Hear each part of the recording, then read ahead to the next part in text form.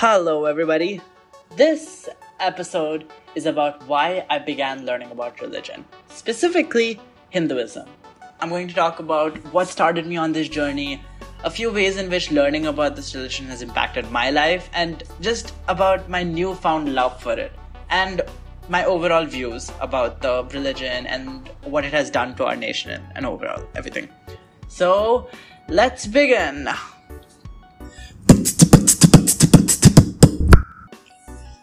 So the reason I began studying about religion and really super getting into it is a little strange actually. So this happened while I was in Croatia attending a conference, and I had met somebody there who spoke a lot about religion and how she incorporates it in her life.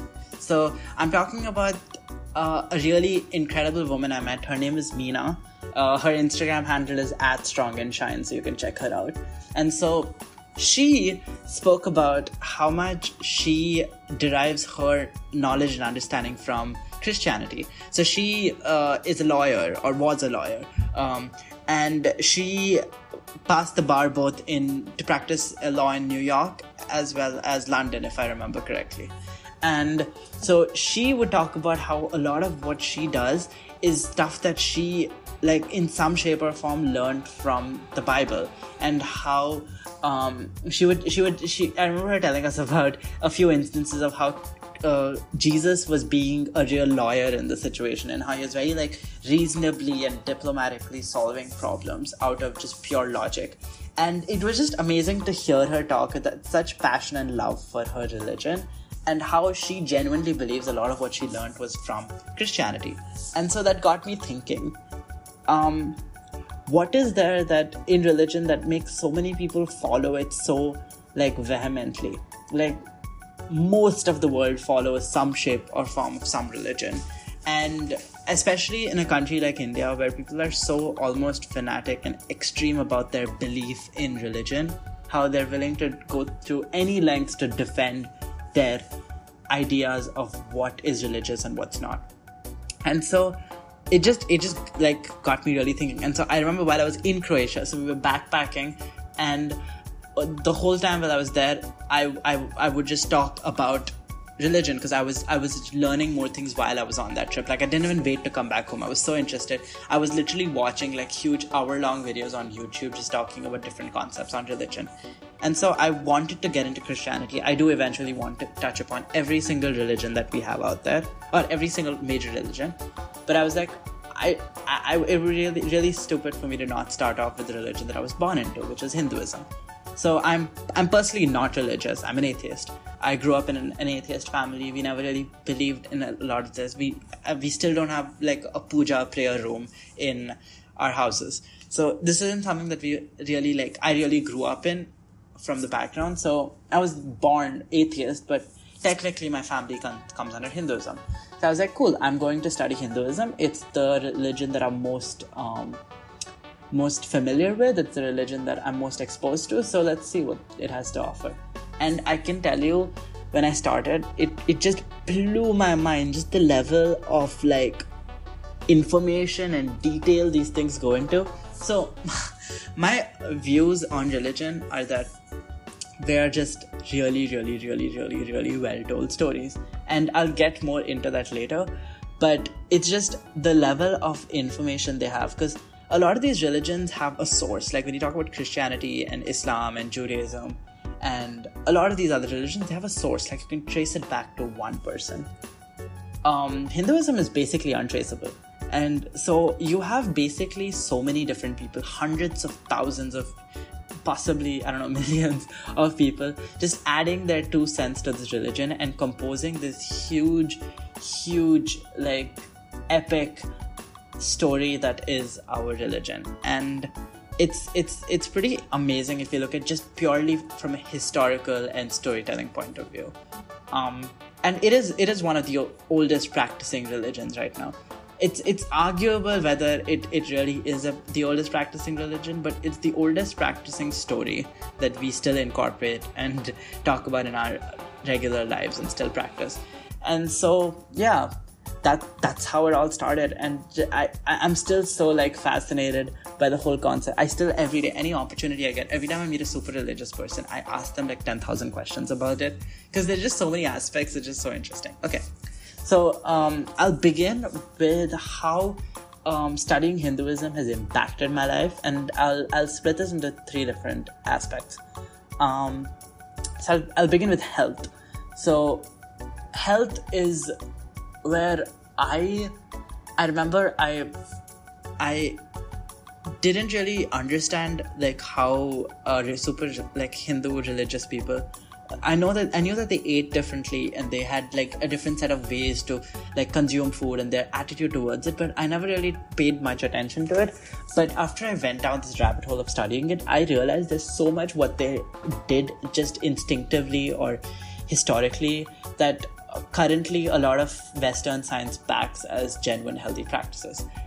And I sort of wanted to see what overlapped both of them and practice those. So in Ayurveda, it's still considered a very popular form of medication in India. For those of you who don't know, according to the Ayush Ministry, they have legalized medical marijuana. So in theory, you can get marijuana in India legally if you go through an Ayurvedic doctor.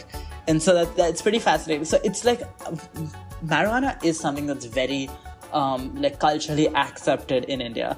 And if you just read about it, you're like, this is so very ingrained in our culture.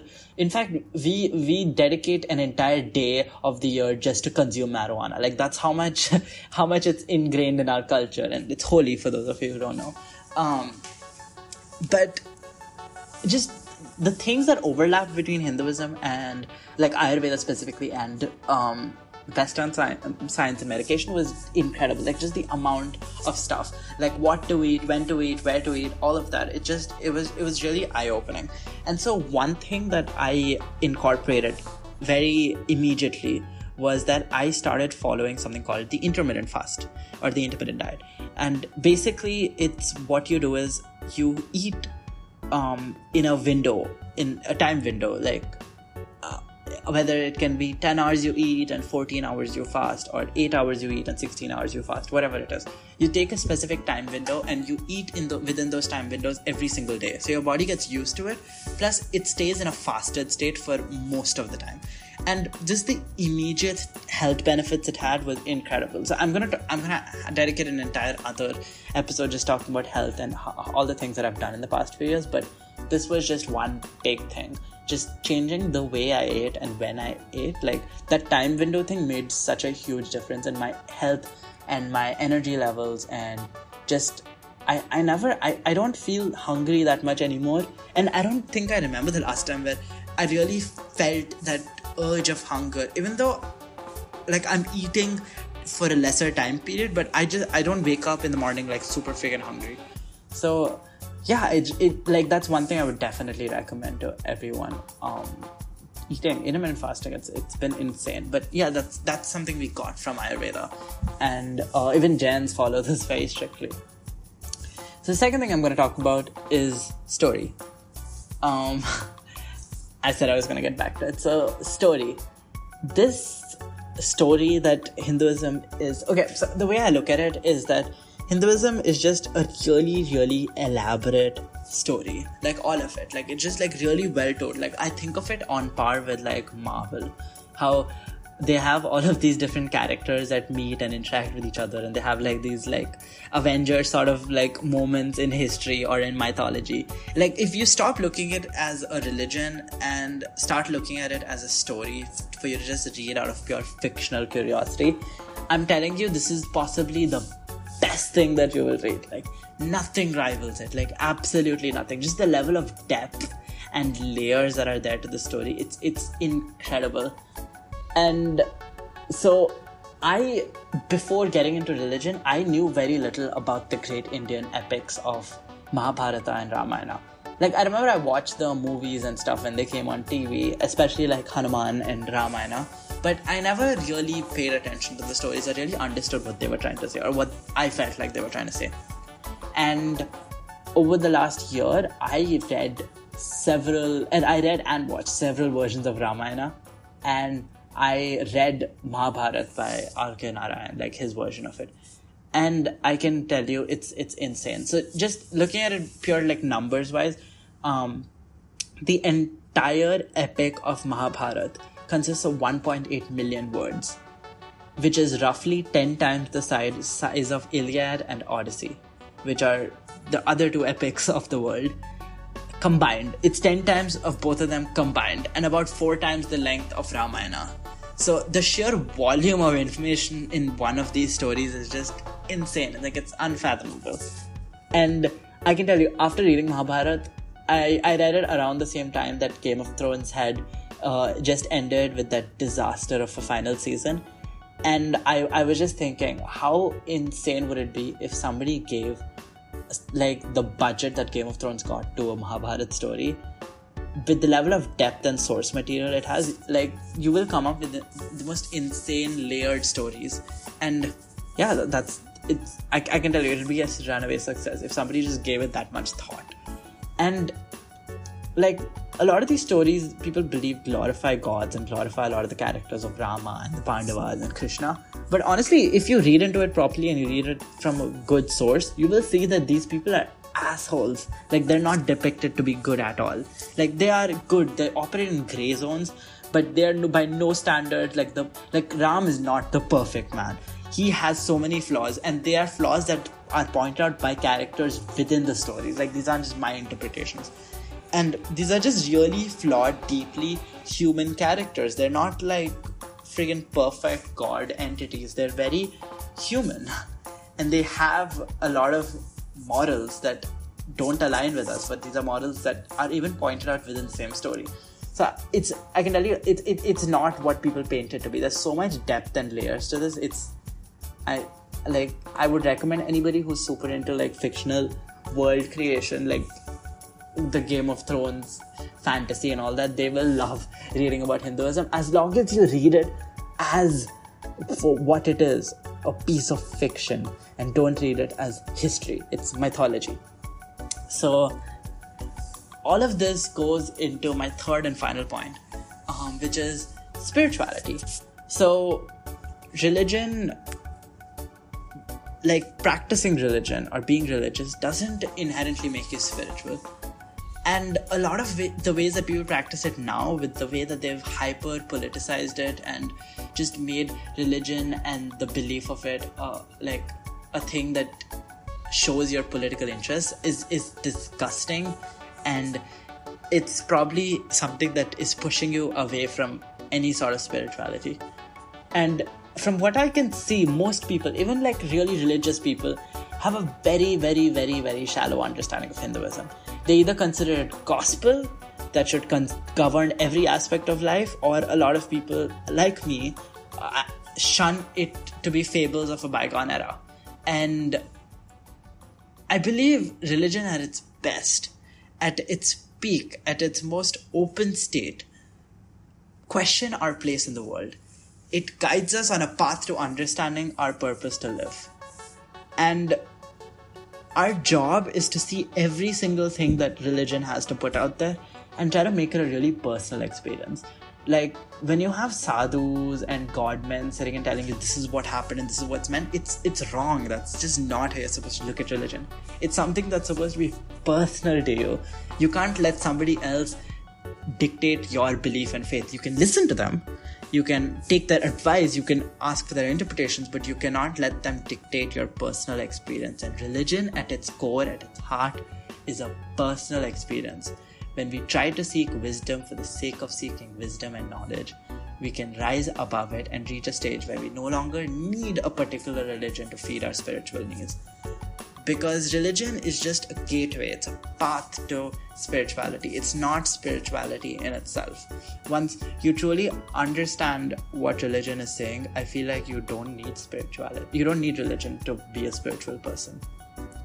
So one of my favorite quotes by Steven Weinberg is, with or without religion, good people can behave well and bad people can do evil. But for good people to do evil, that takes religion.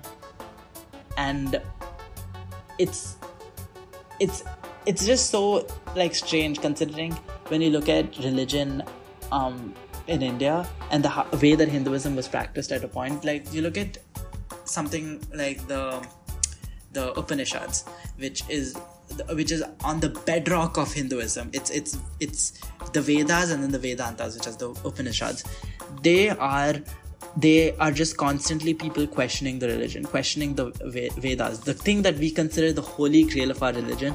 The Upanishads, which is an intrinsic part of the Vedas, in itself questions the Vedas, where they're like, no, this is bullshit, no, this makes sense, no, this doesn't make sense, why should we do this, why should we do that? Our religion is based, its very inherent base is to question itself. It is not considered absolute. Absolutely nothing is considered absolute. So even the concept of our epics, they're not considered absolutes.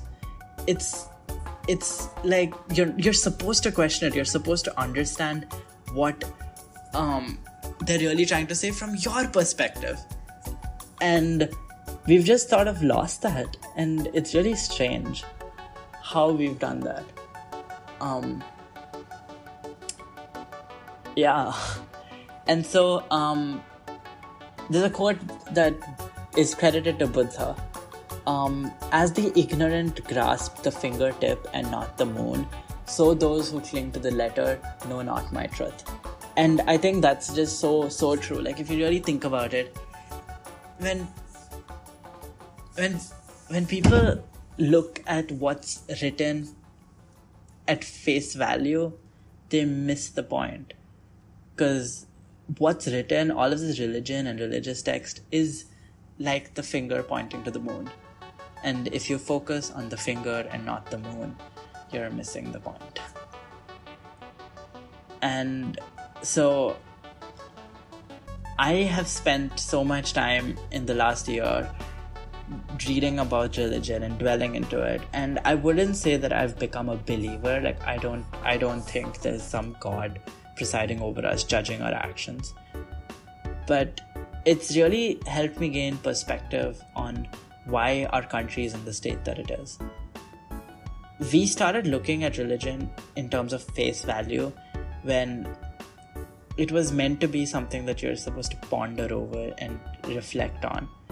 It wasn't something you're supposed to blindly believe. And this blind belief is what has made people like develop this hatred for a specific community or a specific religious group. And it goes so against the very DNA of what I understand to be Hinduism. Yeah, and it's this whole journey of studying this has really helped me understand so many things about the world and health and spirituality. And I'm not saying everybody should study Hinduism, but everybody should take a very honest look at their religion. Like, there's so much to learn from this thing that billions of people follow that date back to thousands of years ago. It's not just to learn about our history or culture or to pray and worship. It's to grow and learn and develop as individuals, using religion as a stepping stone to just a greater personal transformation. So that's why I study Hinduism. Thanks for listening.